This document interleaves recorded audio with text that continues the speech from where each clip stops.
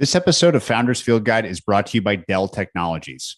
Enjoy a powerful business upgrade with Dell Technologies Black Friday in July event. Get amazing savings with up to 50% off high-performance computers and tech built for business, and be able to take your office with you with Windows 10 Pro. Plus, get great offers on Dell servers, monitors, docks, and more, all with easy financing options through Dell Financial Services. Call 877-ASK-DELL, that's 877-ASK-DELL, and speak to a Dell Technologies advisor today. If your startup doesn't have the right compliance certifications, you can't close major customers. It's that simple. Vanta is trusted by over 1,500 SaaS companies to automate the time-consuming and expensive process of preparing for a SOC 2, HIPAA, or ISO 27001 audit. With Vanta's continuous monitoring solution, you avoid hosting auditors on site and taking hundreds of screenshots to prove that you're compliant. Here's how it works. Integrate with your cloud provider and tools, check off items on the customized to-do list, and let Vanta continuously monitor your security so you can focus on growing your business. Founders Field Guide listeners can redeem a $1,000 off coupon at vanta.com/Patrick. That's vanta.com/Patrick. Hello and welcome, everyone. I'm Patrick O'Shaughnessy, and this is Founders Field Guide. Founders Field Guide is a series of conversations with founders, CEOs, and operators building great businesses. I believe we are all builders in our own way, and this series is dedicated to stories and lessons from builders of all types. Founders Field Guide is part of the Colossus family of podcasts, and you can access all of our podcasts, including edited transcripts, show notes, and resources to keep learning at joincolossus.com. Patrick O'Shaughnessy is the CEO of O'Shaughnessy Asset Management. All opinions expressed by Patrick and podcast guests are solely their own opinions and do not reflect the opinion of O'Shaughnessy Asset Management. This podcast is for informational purposes only and should not be relied upon as a basis for investment decisions. Clients of O'Shaughnessy Asset Management may maintain positions in the securities discussed in this podcast. My guest today, Michael Mayer, is the founder and CEO of Bottomless, a company that automatically replenishes your coffee supply, where I'm both an excited investor and customer. Today's conversation is about tactical lessons Michael has learned while building the business. We talk about identifying an addressable problem, how to avoid solving for bottlenecks that don't yet exist, and how to iterate through problems before scaling. As yet another example of a self-taught entrepreneur, it's inspiring to hear Michael's mindset for problem solving. I hope you enjoy my conversation with Michael Mayer. So Michael, this is going to be a pretty unique version of this series that we call Founders Field Guide for two reasons. One, you've been on the show before, so we're going to make sure to cover ground that we didn't cover the first time, and people can go listen to that episode if they want. It's awesome. And second, because I have the benefit of knowing you and Liana and the team at Bottomless really well. I'm an investor in the business. I've known you guys a long time. I'm a user, et cetera. So we thought, brainstorming, that the fun thing to do here is a new format that goes through 5, maybe 6 major scaling challenges that you've had as a business, sort of the absolute worst things that you've had to deal with, what the problems were and how you overcame them. Because I think my experience with businesses of your type is that that's all they ever are. It's just a series of these, what seem like insurmountable challenges that then you figure out and you move on to the next one. So we just thought this would be a neat format to try out. Look forward to doing with you. I'll kick it off by asking about the most nascent problem, which was how you got into this problem space in the first place as a single founder and narrowed the scope of the problem that interested you into something that actually could be tackled. Yeah, I'm excited to be here, Patrick, and excited to do the episode. And I'm glad you asked about that first, because it doesn't really seem on the surface like a problem, trying to come up with exactly what you're going to do. In reality, Liana and I came up with this idea totally independently from coffee, from smart subscriptions, and totally independently from what we were actually doing. We sort of had realized that replenishment of consumables was broken broadly. And that would have been sort of an impossible space to tackle. And we sort of realized, hey, we need to figure out something that we can actually do ourselves. I had worked in restaurants in college, and I'd become very much aware of how they do resupply, which is kind of absurd. They have somebody walk through every single item in the restaurant and put it on like a little piece of paper every single day and compare it to a par value and reorder every day. So I knew that there were solutions to this problem out there, even though they didn't work particularly well. Restaurant was still running out of stuff all the time. And then ourselves, we would have problems all the time at home in terms of running out of stuff. And those sort of realizations converged in an understanding that resupply in general was broken. But it would have been almost impossible to address the problem in that wide of a scope. How are you going to make a product that helps restaurants resupply the restaurant, helps households resupply their household, helps industrial companies resupply products? It almost is like an impossibly broad vision. So first of all, we had to figure out, okay, how can you even resupply people appropriately? Like, how can you make a product that actually works? We went through a lot of possible form factors like computer vision, really smart user inputs to help manage the inventory. You know, somebody walks around their house with an iPad, like clicking a bunch of buttons saying, oh, I have like 3 bars of soap. Some really, really bad ideas, essentially. And one day I was like weighing something at home. I think it was like cat food or something, and just realized, okay, hey, this is actually how much cat food I have. Like the weight is representative. And sort of stumbled on this idea of using a scale. With that data, maybe you actually could order for people. So we had to decide next who the first customer was. It was kind of a difficult decision, honestly, because if you go after businesses, you can really expand the amount of money you make off the business fairly fast. The recurring revenue per customer is quite large. And so that seemed initially like a very good idea. But then we sort of took a step back and we thought, okay, I don't know how to make hardware. I don't know how to do any of these things. And then I'm going to have to make a system that fully replaces somebody's almost full-time job. So that was one problem. The second problem was for a restaurant, unless you solve the whole problem, and I keep saying restaurants because that was in my head at the time, but it's sort of applicable to a lot of things. Unless you solve the whole problem, if it's somebody's job already, the marginal cost of just marking one more thing is fairly small. Somebody already has a clipboard. They're already going around. They're already checking things off. And so unless you solve the whole problem, they're still going to be doing inventory every day. Whereas for a household, at least for us, nobody was explicitly in charge of restocking the home. Maybe somebody does the weekly grocery shopping, but that's not going to cover all your bases. And every household has a number of items that are stocked from various suppliers. So we thought, okay, well, this is an actual problem that you can solve for people if you pick a specific product that people happen to really care about. Picking coffee was fairly unsophisticated. I just happened to know that we wanted fancy coffee and we're always out of stock of fancy coffee. So then work backwards, consumer first, and then to single product next, and then to coffee specifically. Thought about it for a little while and thought, okay, well, every step of this process to build a first product is reasonable, and thought, hey, we can build this. Why does this not exist? Are we going to waste a lot of time doing something where there's some obvious reason why this is going to fail? And we couldn't come up with one, honestly. And initially, it was almost like a test, proving it to ourselves. It was like hypothesis testing. Like, I didn't think it was going to work. And I made a couple of these scales and gave it to some friends. And I still viscerally remember the time when I saw their weight graph jump up. For some reason, I hadn't intuitively understood that that's what it would look like. And I remember it was like a blue dot, and that was like a eureka moment. But anyway, that's sort of how we narrowed it down conceptually. And I honestly think this was the biggest problem in our entire history, since we're making an episode about problems. One thing I've realized while doing a company is that if the outcome of where you're going to get as a startup is the end of a vector, the idea is the direction of the vector. The magnitude is how hard you work, how lucky you get, the partners that you have, the people that help you build the company. But that actual direction is like half the battle. So we really spent a lot of time thinking about that and trying to figure out something that A, we could do, and B, could still be venture scale on its own.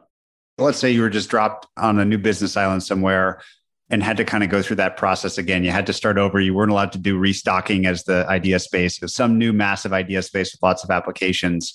What do you think you would do better the second time than you did the first time in that process of winnowing it down?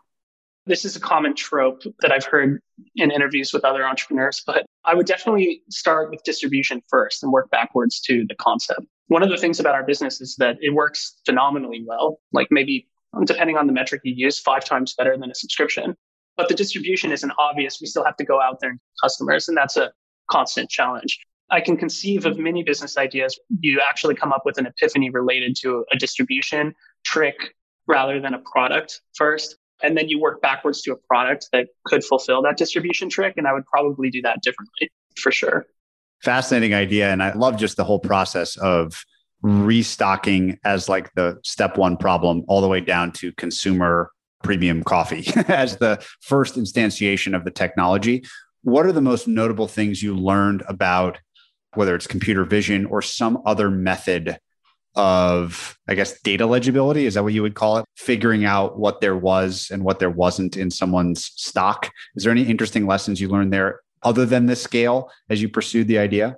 The concept of legibility is really core to the idea here. And I had read a book maybe a few years before coming up with the idea called Seeing Like a State, which is all about how states or governments or whatever, their entire function is making legibility among their population so that they can take actions on things that need to be done at government scale. And governments essentially invented all sorts of technologies. Kings in like the 1700s invented ways of knowing how much wood was being chopped down, record keeping technologies essentially. So this was very similar. You have this concept of legibility. And it became obvious to us as we were thinking about how to solve this. The core problem of restocking is legibility. The reason why I'm always out of stuff in my home is that the seller who would be glad to send something to me has no idea when to ship it. And you can sign up for a subscription, they ship it every week, and it just doesn't work. And so if you can just make that legible, the demand legible, then you can actually make it work. But anyway, so other ways to make restocking legible, I talked about the inventory that they do at restaurants where they go and they write literally on a clipboard. That's sort of like the most rudimentary form of tracking and legibility. We definitely did some minimal tests on computer vision in the home. And the problem is essentially it's way too messy of an environment. You really can't get a good track on it. Or you can put the vision sensor somewhere where you're seeing things going in and out of the home, maybe in and out of the fridge. You could put a camera like mounted. And we had all sorts of thought experiments related to this. The nice thing about weight is that it's like ground truth. If you get off, imagine you have a vision sensor on somebody's door. If you miss one item coming out of the fridge, you're going to be permanently off by one. And you're going to need to reconcile it eventually. You need to monitor the stock, not the flow. That's some insight that we came up with originally. There's lots of ways to monitor the flow, but monitoring the stock is hard unless you get a really clean source of data. And vision doesn't really work very well for a number of reasons. For example, in coffee, like in what we're doing right now, if you had a vision sensor on a coffee bag, you're still not going to be able to restock it because you don't really know how much coffee's in the bag. It's really, really hard until the bag gets really crumpled. In certain bags, you can't even tell. They look full all the way until they're empty. So vision only works for items where you can count the proportion of ideal stock in some way that is obvious by looking at it. And then that's assuming that you don't leave your pasta like bag on top of your coconut water or whatever. So we have done experiments ourselves on vision, and essentially it doesn't work very well in a way that doesn't include user sort of like manual processing where you're actually sort of like moving stuff around in the fridge so that some sort of camera can see things. And then at that point, people don't do it. You need something that's actually automated or people are going to stick with what they're already doing. One of the things that we've talked about endlessly is just the idea of user frictions, and that for something like this, it's all about convenience, and you can go to extreme lengths to make sure users stay out of the process. You kind of want the user to never think about it, never have to do anything, and just have the thing show up when they need it. And that's sort of the North Star here. It begs the question then on the second major problem that you faced, which was, okay, weight is the right thing to measure. It's the right unit of legibility.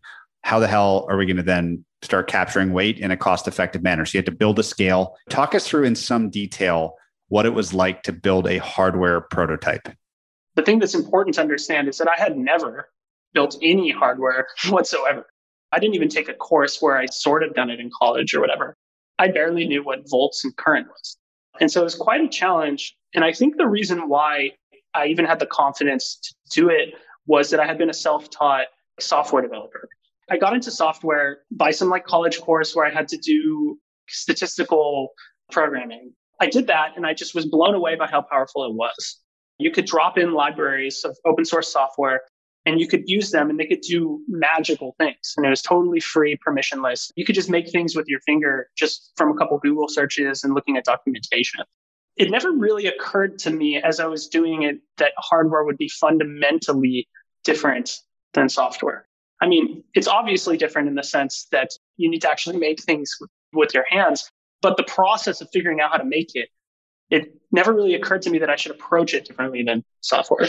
And it obviously wasn't that easy. It was extremely difficult.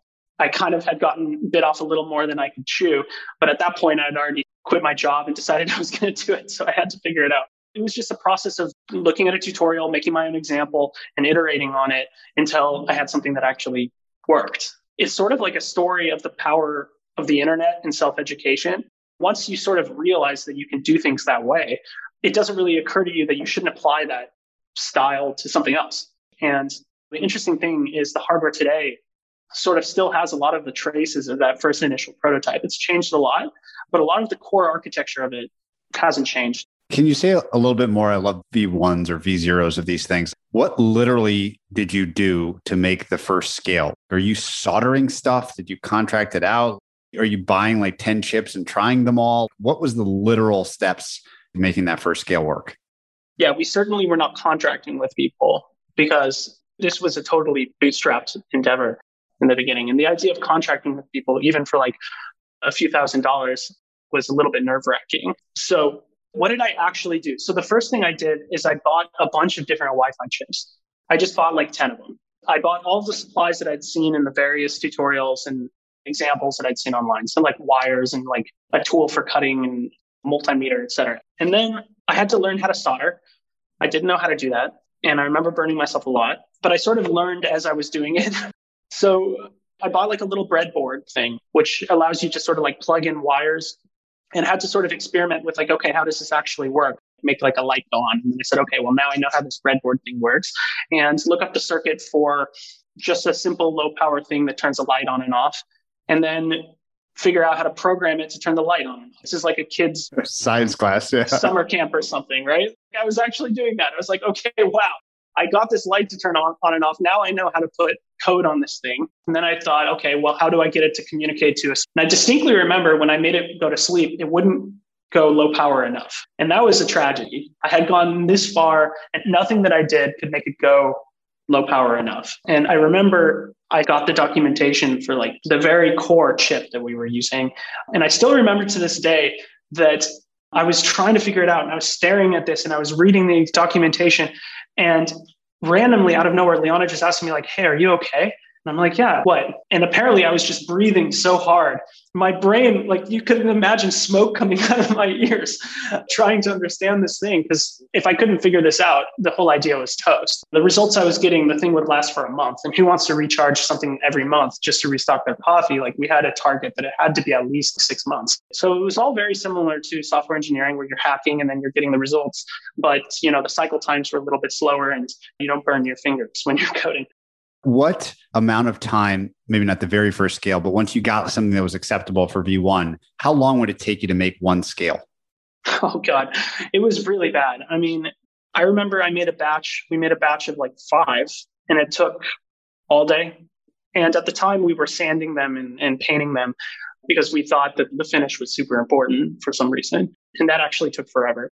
Eventually we dropped that when we realized nobody cared because we would put so much time and effort into these scales. And the first ones, we were too scared to ship them. So we would actually drop them off and we would watch the people set them up to see if it would actually work. And nobody cared. I had carefully painted this thing and I thought that it was beautiful. And they just threw it down on the counter and clicked the button and never looked at it again. So we stopped doing that. It took a really long time. So that was actually, speaking of scaling problems, that was very difficult because if you need to personally do 2 to 3 hours of work per customer, it just becomes extremely difficult when you're also having to build out the platform. You're having to build out an e-commerce experience, an onboarding flow, work with vendors, et cetera. And so that was one of the challenges that persisted for a few years in the beginning of the company was how to actually make these efficiently enough.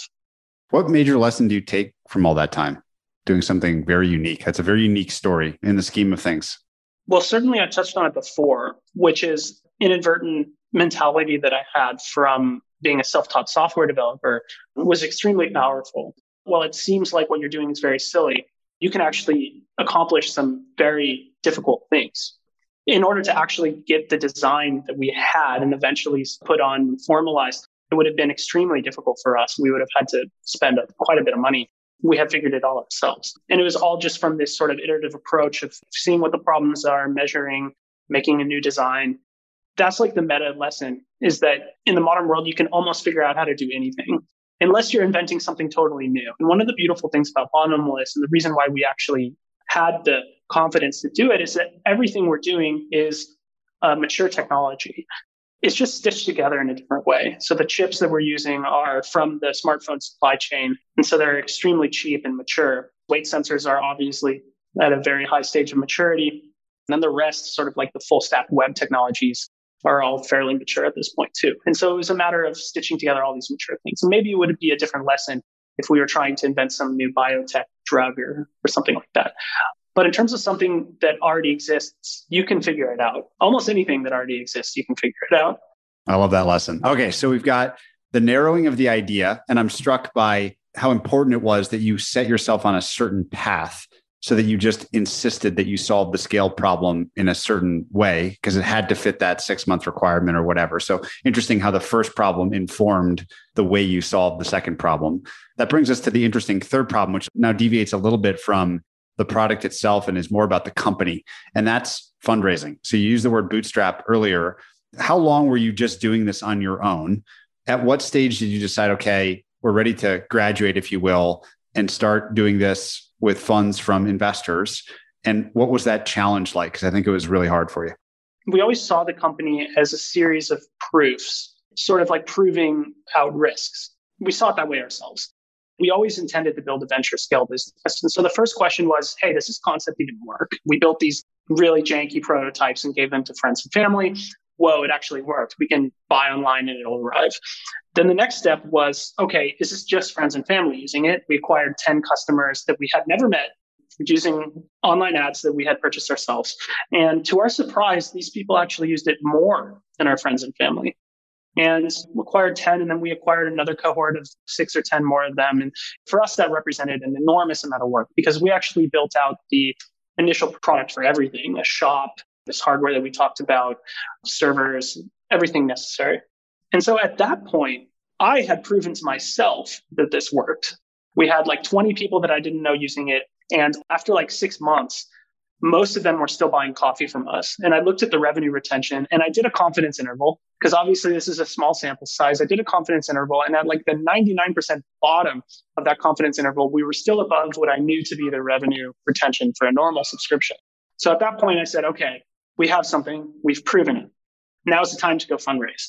And that was probably the biggest mistake in the history of the company that set us back quite a while because it only took maybe a year to do all this hardware, all of the product, one person working on this and getting real customers on board, and then getting enough data to show that, yes, statistically, we've proven that this actually works better than the alternative.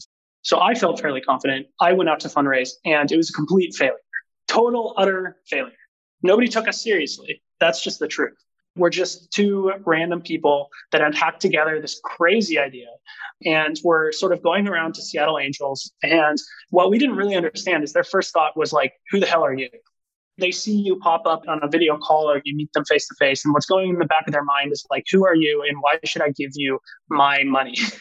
Because angels, a lot of times they're actually like selling some stock and wiring you cash from the bank account. And so we had sort of like a real immature idea of what fundraising and startup investors actually were like and what it took to get a yes. What it takes to get a yes is many times more than what it takes for you to be confident about it yourself.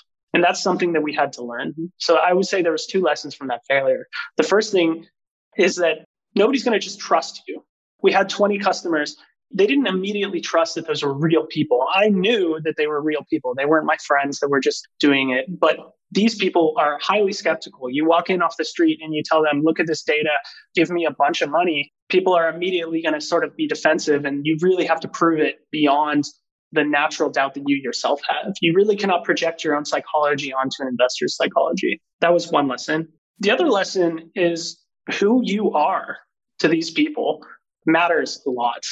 And you could almost feel with cold investor leads, the people not taking you seriously. I don't know, maybe it's like sort of a crazy analogy, but you're in high school and you're trying to flirt with the hot chick or something, and they just not even interested in talking to you at all. That's sort of what it's like. Yeah, that's what it's like as a bootstrapped entrepreneur, very early stage, with just a very initial prototype and some very initial proof, with no real track record or credentials because I previously had been a developer, but only for like a year before quitting and doing this. We had spent a year building this out, proving to ourselves every single thing that the product works, that people actually use it. And we were extremely confident about the idea, but then complete utter failure to fundraise. And I kept trying because I really believed, and I kept trying and it just wouldn't work. I dedicated 3-6 months, maybe, just trying to talk to investors and just getting not just a little bit rejected, but like mega rejected. Like I'm not even close to interested in this. At that point, we almost shut down, to be honest. We're like, okay, well, do I keep going? The opportunity cost was pretty large because I've been working as a developer and building up your career as a developer can be fairly lucrative. Just graduated from college and just thinking, okay, what do we do here? And I actually still remember Liana and I, we went on a really long walk and I thought that the conclusion of the walk was going to be time to shut it down. This has been a fun experiment, but just we couldn't let it go because we had proven to ourselves that it worked beyond any doubt. I could see every day, I could see ordering and I could see the coffee arriving and people continuing to just use it beyond any reason other than the product actually working for them. So we just decided, okay, well, people don't believe it at like 15 customers or 20 customers. We have to get 150. And that's what we did. We turned our apartment into like basically an assembly line, cranking out these hardware devices that I was soldering together myself. And we just kept growing the company because at some point we would get to a revenue level where people actually believed it. And we knew that a customer in the door is going to stick and convert into revenue for a long period of time. So eventually, after we had considerably more proof, when we tried to fundraise again, we had a lot more success. And we had shown a track record of growing for a while and executing for a while. It was obvious that it wasn't just some project. The other thing that was different about that second time was the leads were considerably warmer. And, I can talk about that. Please do. Unique angle. And how we met too, I think. Yeah. So this whole time I had sort of been tweeting anonymously, multiple accounts. I don't know why I did it. I sort of enjoyed it. One account in particular had gotten quite a bit of traction. I really loved the fact that it was anonymous. Like I didn't want anyone to know who I was. And the mystery was great for me as well as other people. Just sort of incidentally, I had accumulated quite a few investors as followers on Twitter. And it was basically just because that's my interest, right? And I'm like bootstrapping a company. I'm a developer. I'm very interested in business. So I happened to just hang out in certain circles of the internet. And I had inadvertently built quite a network for myself. It's sort of like you hear stories of people who are hacking in Silicon Valley in the 90s or whatever. And I had been hacking in the Silicon Valley of the late 2010s without really knowing that that's what I was doing. And Silicon Valley had been uploaded into the cloud already. And all of the investors and all of the entrepreneurs were already online talking more than they were in person. Like if you just imagine one guy in San Francisco and another guy in San Francisco, they're going to be talking more online on Twitter than they're going to be talking actually in person. They might see each other once a month. It had already been uploaded to cloud and I was already there. And I was already sort of friends with a lot of people. And I didn't fully appreciated that until looking to fundraise for a second time. I feel like we had really, really proved it out.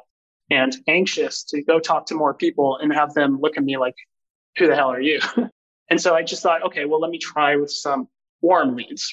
So I just kicked the process off by messaging a few friends. And that process was considerably more successful, obviously harder. And I still think if I would have tried with those friends the first time that I'd fundraised, I probably still would have failed. It was too early, too small of numbers, not enough proof. So the combination of having proved it out like 5 to 10 times more than I needed to convince myself, in addition to having much more warm leads, resulted in a lot more success. And so we were able to raise our pre-seed funding after that, tapping the network and having a lot more proof.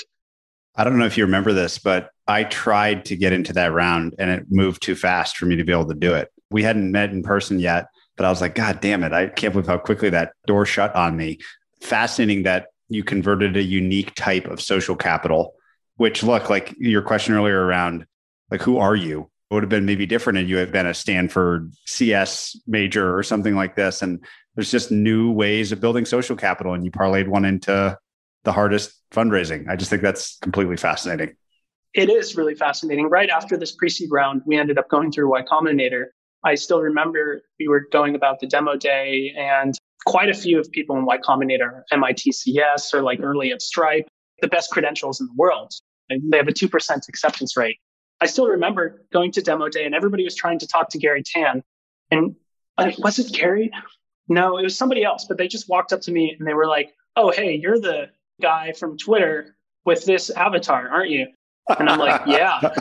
Everybody's trying to talk to this guy and he comes up and talks to me. And there was like probably 5 to 10 investors like that already knew me.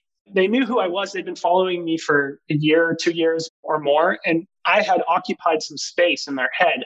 And that space was way more important than some abstract. There might be, I don't know how many graduates Stanford has a year. Undergrad, graduates, 5,000 or something? That's like a very, very prized token to be one of those 5,000, essentially, like a credential token. But that avatar was one. Yeah, there's only one.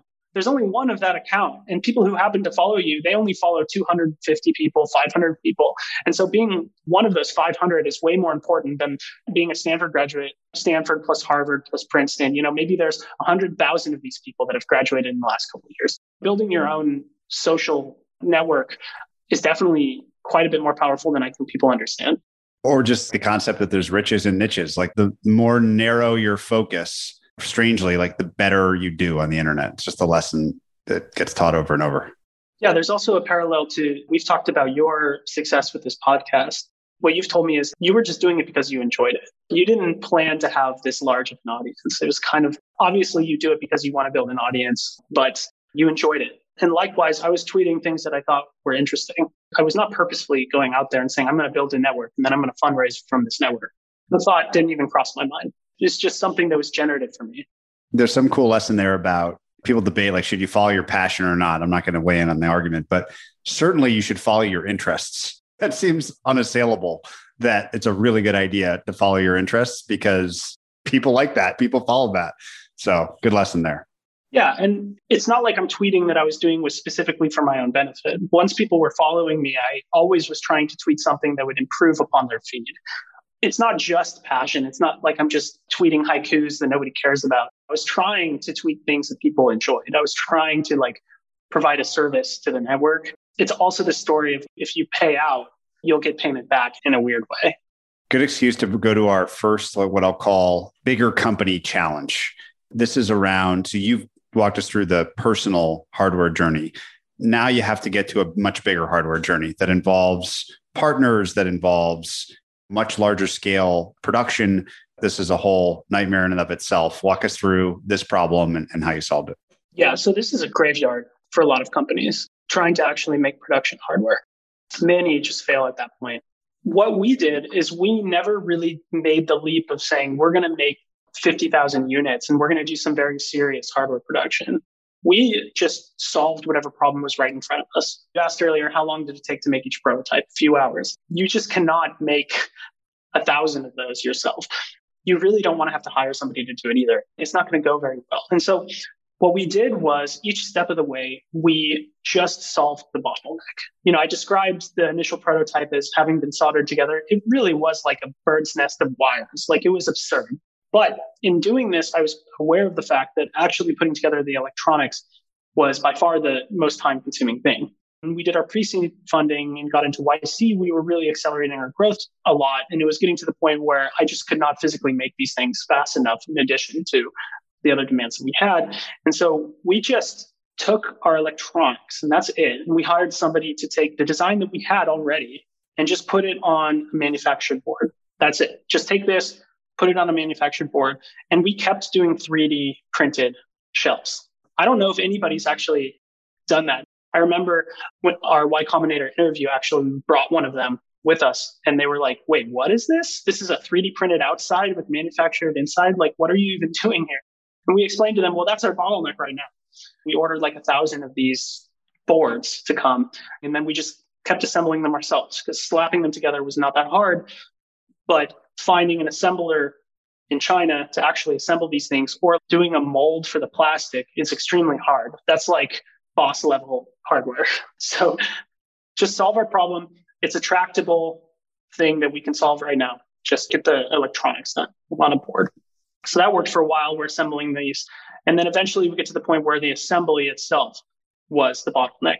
Then we actually flew to China We figured out how to do the assembly. We took our 3D print, we turned it into a mold, progressed from there. How do you think about the role of bottlenecks in the future? So it seems like you've gotten better at sort of almost like leveling up the bottleneck, if that makes sense.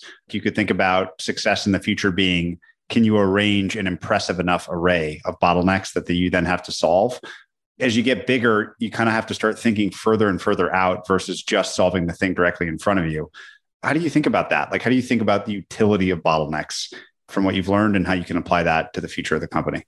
Trying to solve a bottleneck prematurely is a huge mistake and very tempting because it's very scary just solving the problems in front of you. What are we even doing? Do we even have a plan? How are we going to get 100,000 customers? And in the beginning, how are we going to get 1,000? We definitely can't be shipping them this janky hardware. We definitely can't be doing our operational processes manually the way we're doing them now. That's just absurd. And so it can be very scary, but there's massive utility to only solving the bottlenecks right in front of you. So for example, I had never built hardware before, but I had also never built a server before. I had just been a front-end JavaScript developer. I just sort of looked up a tutorial how to build a server, just built something, threw it up to accept the sensor data. I remember distinctly as I was building that and deploying that, thinking to myself, okay, well, this is just a prototype. Like I had to calm myself down. It's going to be okay. I can redo this in the future. Don't worry about it. And the crazy thing is now we have 10,000 current connections or something, and it's still essentially the same server. And so what I thought was going to break and what I thought needed a lot of thinking and work, in fact, didn't need any at all because the web technology is so good that you can just get something out of the box and it just sort of works for a very, very long time until you get to like massive scale. There's a lot of utility in only solving the bottlenecks in front of you because then you're only working on a real problem. When you're a startup, working on a fake problem is deadly. Yeah, I love that concept. And one of the amazing things about watching you guys, and I think I've had a few of the scales now, is we've gotten this whole way, but we haven't really even talked about the other problems that are happening concurrent with this, which are things like customer acquisition, supplier acquisition. I think now's a good time to talk about supplier legibility, which is something we've talked about before, you and I, as yet another problem to be knocked down. So all of this has kind of been about like getting to the point that you're mass producing these scales that have a useful unit of legibility that you narrowed down at the beginning. Like it's been a cool sequencing we've laid so far, but we haven't talked about coffee or customers or suppliers or, the other key parts of this. So let's go there now. What is that problem? Yeah, this is something we sort of took for granted because the origin of the whole concept was about my demand not being fully supplied as a consumer of products and also in various workplaces that I had seen. That also is sort of the endpoint, the demand of products. I hadn't really considered the supply side of it at all. When we started, we sort of only started in the Seattle area to keep this problem easy. And so we sort of considered it. We said, okay, well, we don't know how the shipping's going to work across the country. Let's just do it only in Seattle. And so we put in like a fixed delivery time. It's going to take 2 days, baked that into the system. What we found was people started signing up all over the country. And we found that this supplier legibility was equally as important as the demand legibility. And when you step back and think about it, it's just obvious. If you're trying to solve the problem of getting something there on time before you run out, how long it's going to take to get there is incredibly important. The actual process of getting it to somebody, especially when it's something like freshly roasted coffee, involves the production timelines of the sellers. It involves their USPS or FedEx pickup performance and timelines. And then it involves the actual shipping all the way through all of the different problems that can happen. And man, it's been a real nightmare through COVID dealing with all of the problems that the USPS has. And so what we found ourselves working a lot on is just how can we model the time it's going to take for a product to actually get to you? How can we know it's probably going to arrive on day 3 or 4 versus 7 or 2?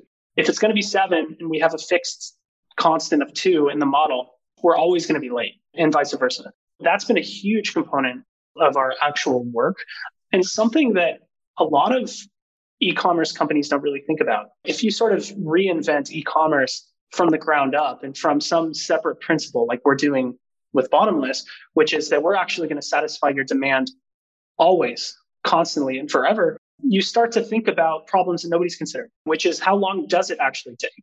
And I've had a lot of experiences with other e-commerce providers where I buy something and it just never shows up and they don't even tell you. Once the sale happens, they don't even care. It's out the door for us.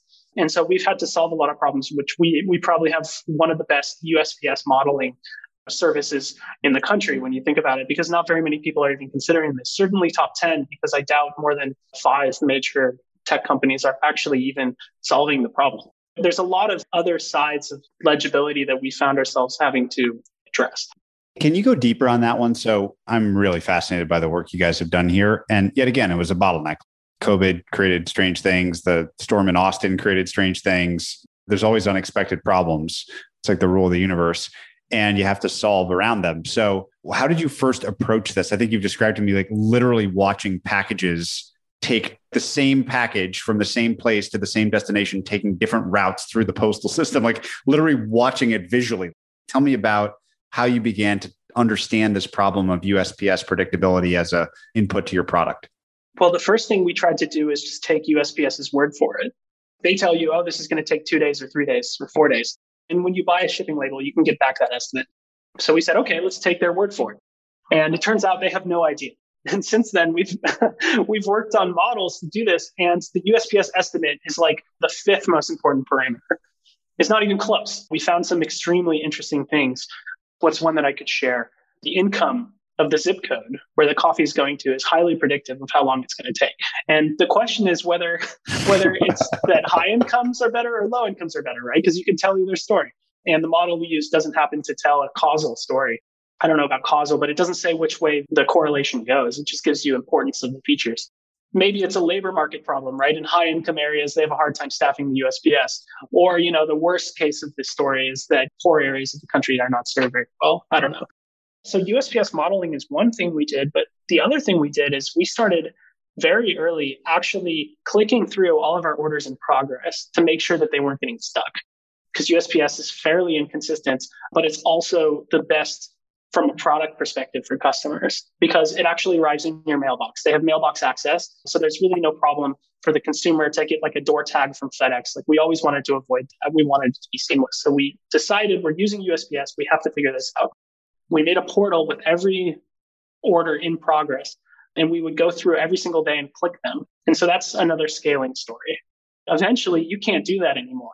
And it becomes totally impossible to actually manually track them unless you hire like a team to track orders.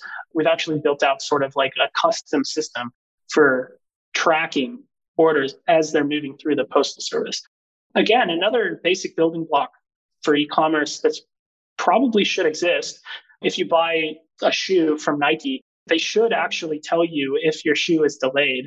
And not necessarily if it's delayed, but like they should know, okay, if it's delayed 3 days at this step specifically, that it's unlikely to be delivered and send you a replacement. But nobody does that. We had to actually do this because of the way our model works and the promise that we made to the customers. I love the idea of like bottomless web services or something, like all this crap that you've had to build just because your problem is unique. The founder, CEO of Carvana said something to me recently. I asked him a question, something like, how can you stay focused on the same problem for so long? They sell cars. How do you keep this interesting? And he said something like, the best, most interesting problems are just fractal. The more you zoom in on them, you just keep finding problems to solve. You can zoom in, zoom out, like doesn't matter. Like there's just constantly new levels of depth and detail with new kinds of problems as you scale. And that's basically kind of what you're describing. Like this restocking problem that we started our conversation with is a fractal problem. There's probably no end to stuff you can solve. Do you feel that way? Oh, yeah. I mean, I'm actually extremely excited about the future of the company because there's many, many different types of demand, whether it's in consumers, households, or businesses, many different types of sensors we could use to get a source of truth of how much you have. Each of those is going to present its own problem sets. And many different types of suppliers, right? USPS is one type of supplier. There's many, many different types of suppliers that each have their own sort of, I guess you could say, topologies. And so the problem itself expands, but also it is fractal. Just knowing for sure what's going on with every customer's scale. What does their demand look like right now? Is a problem that just we keep solving it at more and more depth. Are you somebody who's putting coffee in a hopper, or are you somebody who's using it every day? Likewise, the supply problem that I talked about, Currently, we're sort of modeling it as a full spectrum thing from supplier all the way to arrival, but we could be modeling it in a bunch of different ways, modeling each discrete step and learning a lot more about what it looks like for this pickup. Speaking of things that we do that it's crazy, we actually are monitoring that the coffee is picked up at every seller every day. And we know what time they typically pick up. If it doesn't happen, then we call them and we say, hey, where's the coffee?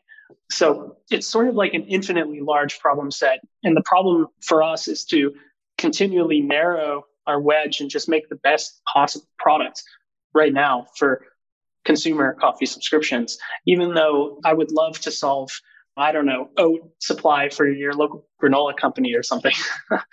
I think the one point for me that's really important when we were looking at investing in the company, I had you talk to one of our best data scientists, because this is just something we're really good at underwriting. We do it all the time. And he said something interesting, which is nowhere in their materials does it say Bottomless is an AI company. They're doing more data science in productive ways than most companies that are AI companies, because it's a problem solving question, right? The way you solve that is build a model for it. And what else are you going to do? I love that as an example for people building out there. Don't talk about the means. Think about the end that you're trying to accomplish and just crash through bottlenecks over and over and over again. You can build something powerful. There's a couple more closing questions I have for you. The first, we'll call it 2 more growing pains. The first is hiring. So hiring is a problem for everybody right now in the technology space, literally everybody. I think you could build the world's best VC if all you did was somehow have a supply of engineers and talent that actually went to workplaces. Talk me through your experience of this, because it seems like it's the number one problem is building a great team. How do you think about it as a current challenge? Well, I can say that's one of the hidden advantages of doing a consumer company and doing something interesting. We recently made a pretty important hire for the company, and he had originally heard about us from our podcast 2 years ago. Secretly in the back of my mind right now, I'm trying to frame the hiring. Incept would be Bottomless Partners. In a way that we don't have a hiring problem, because everybody should want to work at Bottomless. Going back to the concept of legibility, hiring really is a legibility problem. You really don't know. And the indicators that you have are very poor.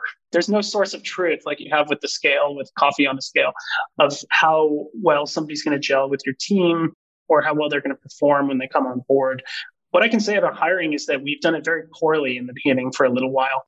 We've gotten much better at it. What we've done is we've set up processes. So first we have a screener, and then we do an interview and we give an actual score after the interview. And then somebody else does an interview and they give an actual score after that interview.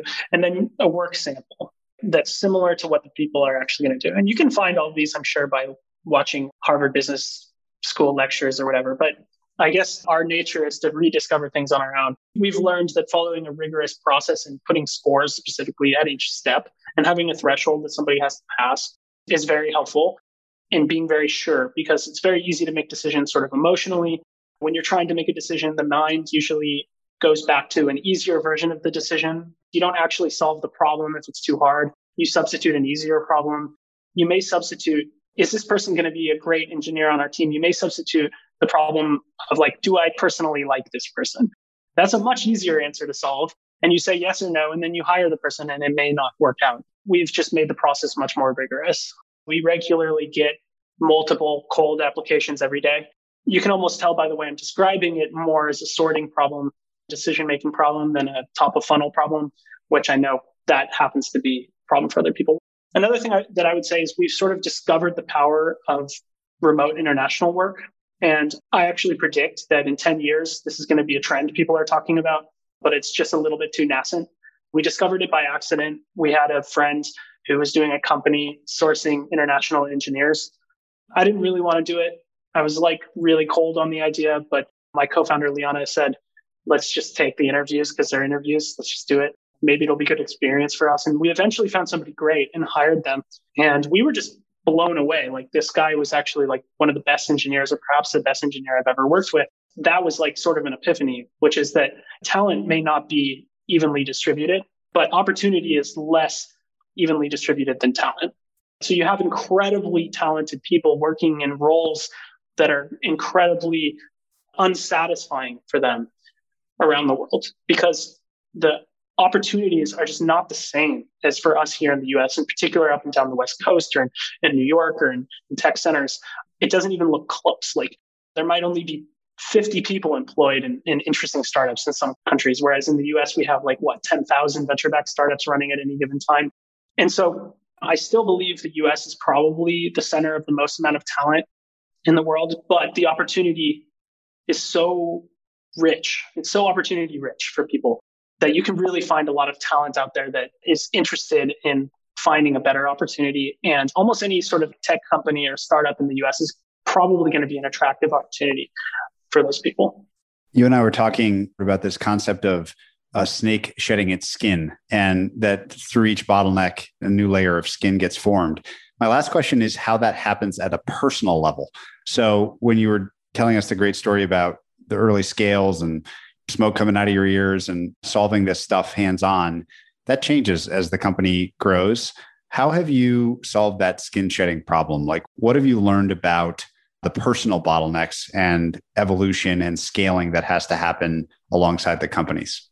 I don't see it talked a lot about by people who are startup founders, but quite frankly, my personal performance as a founder was not up to the standard necessary almost at every step of the way. Once we were hiring people, I would say that I did not have the management skills or the time management skills, which I had been a successful employee at a company before, but time management skills and productivity skills required to both manage people and contribute, which is necessary in an early stage startup, were sort of lacking. And that's something that's been sort of painfully clear to me at every single step of the way and continues to be. As a pre-seed founder, I was always thinking to myself, okay, well, I'm probably not where I need to be a good seed founder. And then after we raised our seed, I was always thinking to myself, okay, well, I'm not there yet to be a venture scale founder.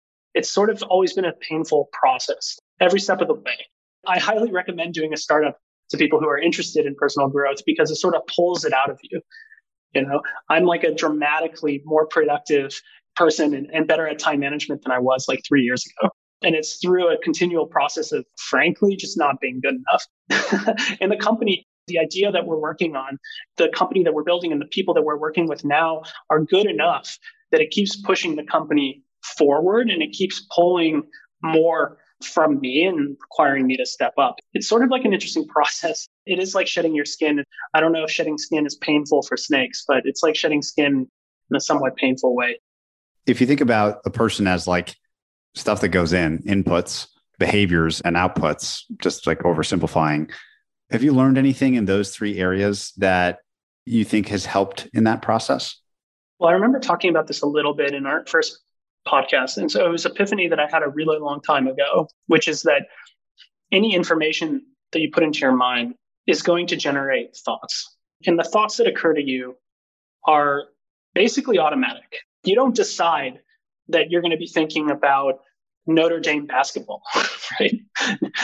In particular, if you're not actually interested in that, just because you saw it on SportsCenter. But I guarantee you, if you're watching SportsCenter, you may find, and you take a shower afterwards, you may find yourself thinking about Notre Dame basketball if that was on TV. And it was not a conscious decision. I remember having that happen once. And I think perhaps it was when we went through this first very painful process of failing to raise our first attempt at a pre-seed. And really being at this point in the company and frankly in my life where I had to sort of step up or not. I remember taking a shower and thinking about something utterly trivial. And I was extremely motivated to make shit happen in my life. And I was thinking about something that was totally unrelated, frankly, that I don't even want to have an epiphany about. Probably embarrassing if I told my friends what I was thinking about. And I thought to myself, wow, that just can't be happening if I'm going to perform at the level that I want to be performing at. And I remember I realized that a long time ago, and it's been sort of a difficult process of actually implementing that. And over time, I've slowly peeled off sources of information. And it's difficult because we're all addicted to information. You wake up, you're looking at your phone, in particular, probably the listeners to your podcast, always listening to podcasts, always reading Twitter, always consuming news, maybe sports. It doesn't really matter what it is. But every single thing that you're putting into your mind is liable to be generating the stuff of your thoughts. And all you can really do consciously is pick from those thoughts. Say, no, I'm not going to think about that. But if it's just constantly generating unproductive things for yourself personally, or not even, this isn't even about productivity. It's just generating thoughts that are not going to enrich your mind or make you a smarter person or build better mental models, you're really going to struggle to achieve what you're going to want to achieve. So for me, probably the highest ROI thing that I've done is slowly peel out. First, I stopped watching sports of any kind. Then I stopped reading news. More recently, even, I've stopped reading my Twitter feed, which has been an extremely difficult thing. And I'll probably go back. But I've found myself to be dramatically more focused on what I'm trying to do in my life. If all I consume is information related to my life, or I'm reading books about machine learning or entertaining books like Shoe Dog about building a business, I'm still sitting there in the shower thinking about what is required to build a startup. I'm just having random daydreams that are still tangentially related to the things I want to be thinking about. So one thing I would say is I think there's a lack of an awareness about this because we've had such an explosion in information technology. The amount of information that you can just like wash your mind in is just unbelievable now. And in particular, if you're a very curious person, you probably have found yourself with habits that are essentially binging nonstop of information. Probably, at least for me, the best thing I could do was start pulling out things that are not the type of information that I want to be the building blocks of my thoughts or my mental life. So if we call this episode Business Boss Battles or something like that, any closing thoughts beyond some of the awesome lessons? Like I'll remember, don't solve fake problems, focus on the bottleneck right in front of you, treat things like software, iterate your way through problems, combine old pieces of technology. It's like that Nintendo story, new products with withered technology or something. All these kind of cool lessons that have come from the 5 or 6 boss battles we've talked about. Any closing thoughts on business boss battles for those listening? Maybe less of a closing thought, but something that occurs to me is that I still remember the feeling in the very early days, since this is really about the early days. I remember the feeling of quitting my job. I'd been a JavaScript developer and I quit my job to do this company. And the way distant friends and family, not close friends and family, but sort of like acquaintances, it was like I was unemployed and working on some like crazy thing that was just like ridiculous. And so I took a very severe status hit. As a developer, as like a early 20s or mid 20s person, as a JavaScript developer, I was doing quite well for myself. To sort of quit that, to be working on a totally unfunded concept was a huge status hit. Now that it's been somewhat of a success, it's quite status enhancing. Here I am talking on this podcast. People are listening to me like I'm some sort of authority. I seem to be somebody with a decent amount of status, but I had to have fairly low tolerance or low sensitivity to status in order to even do it to begin with. If I would have been highly sensitive to what other people think of me or what my status was perceived to be, it would have been intolerable. And I remember it feeling very difficult at the time in the beginning and having to consciously ignore it. So that's another lesson. Do you think it's dangerous that seems to have changed? There's so much funding. It's so easy now, even relative to when you did it, much easier now to get funding, even as an idea in a PowerPoint again, that it almost seems like even CEOs of companies that were incorporated last week, they don't take that status hit. Like it seems to have become something high status to do. Do you think that that's a good thing or a bad thing? I don't think it's high status. The perception of it being high status and it's just working very quickly for people is only happening for a very narrow subset of the population. And those people are already fairly high status. You're a CS graduate from Stanford. You're very high status to begin with. And you can go get a really high status job. And being a startup founder with no funding is still going to be less status, most likely, than your alternatives. And so maybe if you go cold into YC straight from a high status job and you go into YC and then you go out and you get funding, it's status enhancing. I think most people who start companies, it is not a status enhancing thing to do compared to their alternatives. And yeah, maybe you get funding really fast, but it probably isn't the case. We see a lot of news of people just starting a company and immediately getting a $5 million seed or a $10 million seed. But if you're the type of person who's going to start a company and people are going to throw cash at you, you probably already have quite a bit of social capital. I would say on net, and this is just me speculating, I think it's a good thing. I honestly think starting companies and taking that risk and trying to build something new should be high status. The alternative status markers that we have for the type of people that are starting companies are generally less productive for the world because starting a company is a very high risk thing to do. Even at this stage for Bottomless, I think we're going to be successful. All signs are pointing in the right direction, but it's still a very risky endeavor. And in the very beginning, it's extremely risky. You want to somehow subsidize that risk. I think society seeing entrepreneurship as a high status thing is good. And I think it actually should continue even more in that direction. I think people should be even more high status for taking the leap, building something themselves, and trying to prove out some business idea. And that should be higher status than being a junior investment banker at Goldman Sachs. If we do this again in a year, what bottlenecks do you think we'll talk about? Scaling the organization. When you're two founders, like we are right now, you can sort of manage 5 people, 10 people. But once you have 20 people, 30 people, you have to be able to scale and you have to be able to delegate and you have to really divorce yourself from the actual process. So right now, maybe not myself, but my co-founder, Liana, is a very good executor. And so she actually goes into everything that's happening. She's always making sure everything's going well. Every customer's having a great experience. And at a certain level, it just can't happen. And you have to have some organizational processes beyond organizational desires, right? For things to go well, because the desire just doesn't scale. I would say that we're already hitting the beginning of those growing pains, and I don't project them to get easier. They're only going to get harder from here. Awesome. This is such a fun format. I think I might do this with others. Line them up, knock them down, problems faced in building something unique and with a cool problem space. We did a good job making this distinct from the first. I really appreciate your time. So fun as always to chat with you. Thank you. Thank you. This episode of Founders Field Guide was brought to you by Dell Technologies. Upgrade your business during Dell Technologies Black Friday in July event. Get savings up to 50% off and take your office with you with Windows 10 Pro. Call 877-ASK-DELL for a Dell Technologies advisor. You can also check out the link in our show notes to see deals that Dell has today. Thanks for listening. If you enjoyed this episode, check out joincolossus.com. There you'll find every episode of this podcast complete with transcripts, show notes, and resources to keep learning. You can also sign up for our newsletter, Colossus Weekly, where we condense episodes to the big ideas, quotations, and more, as well as share the best content we find on the internet every week.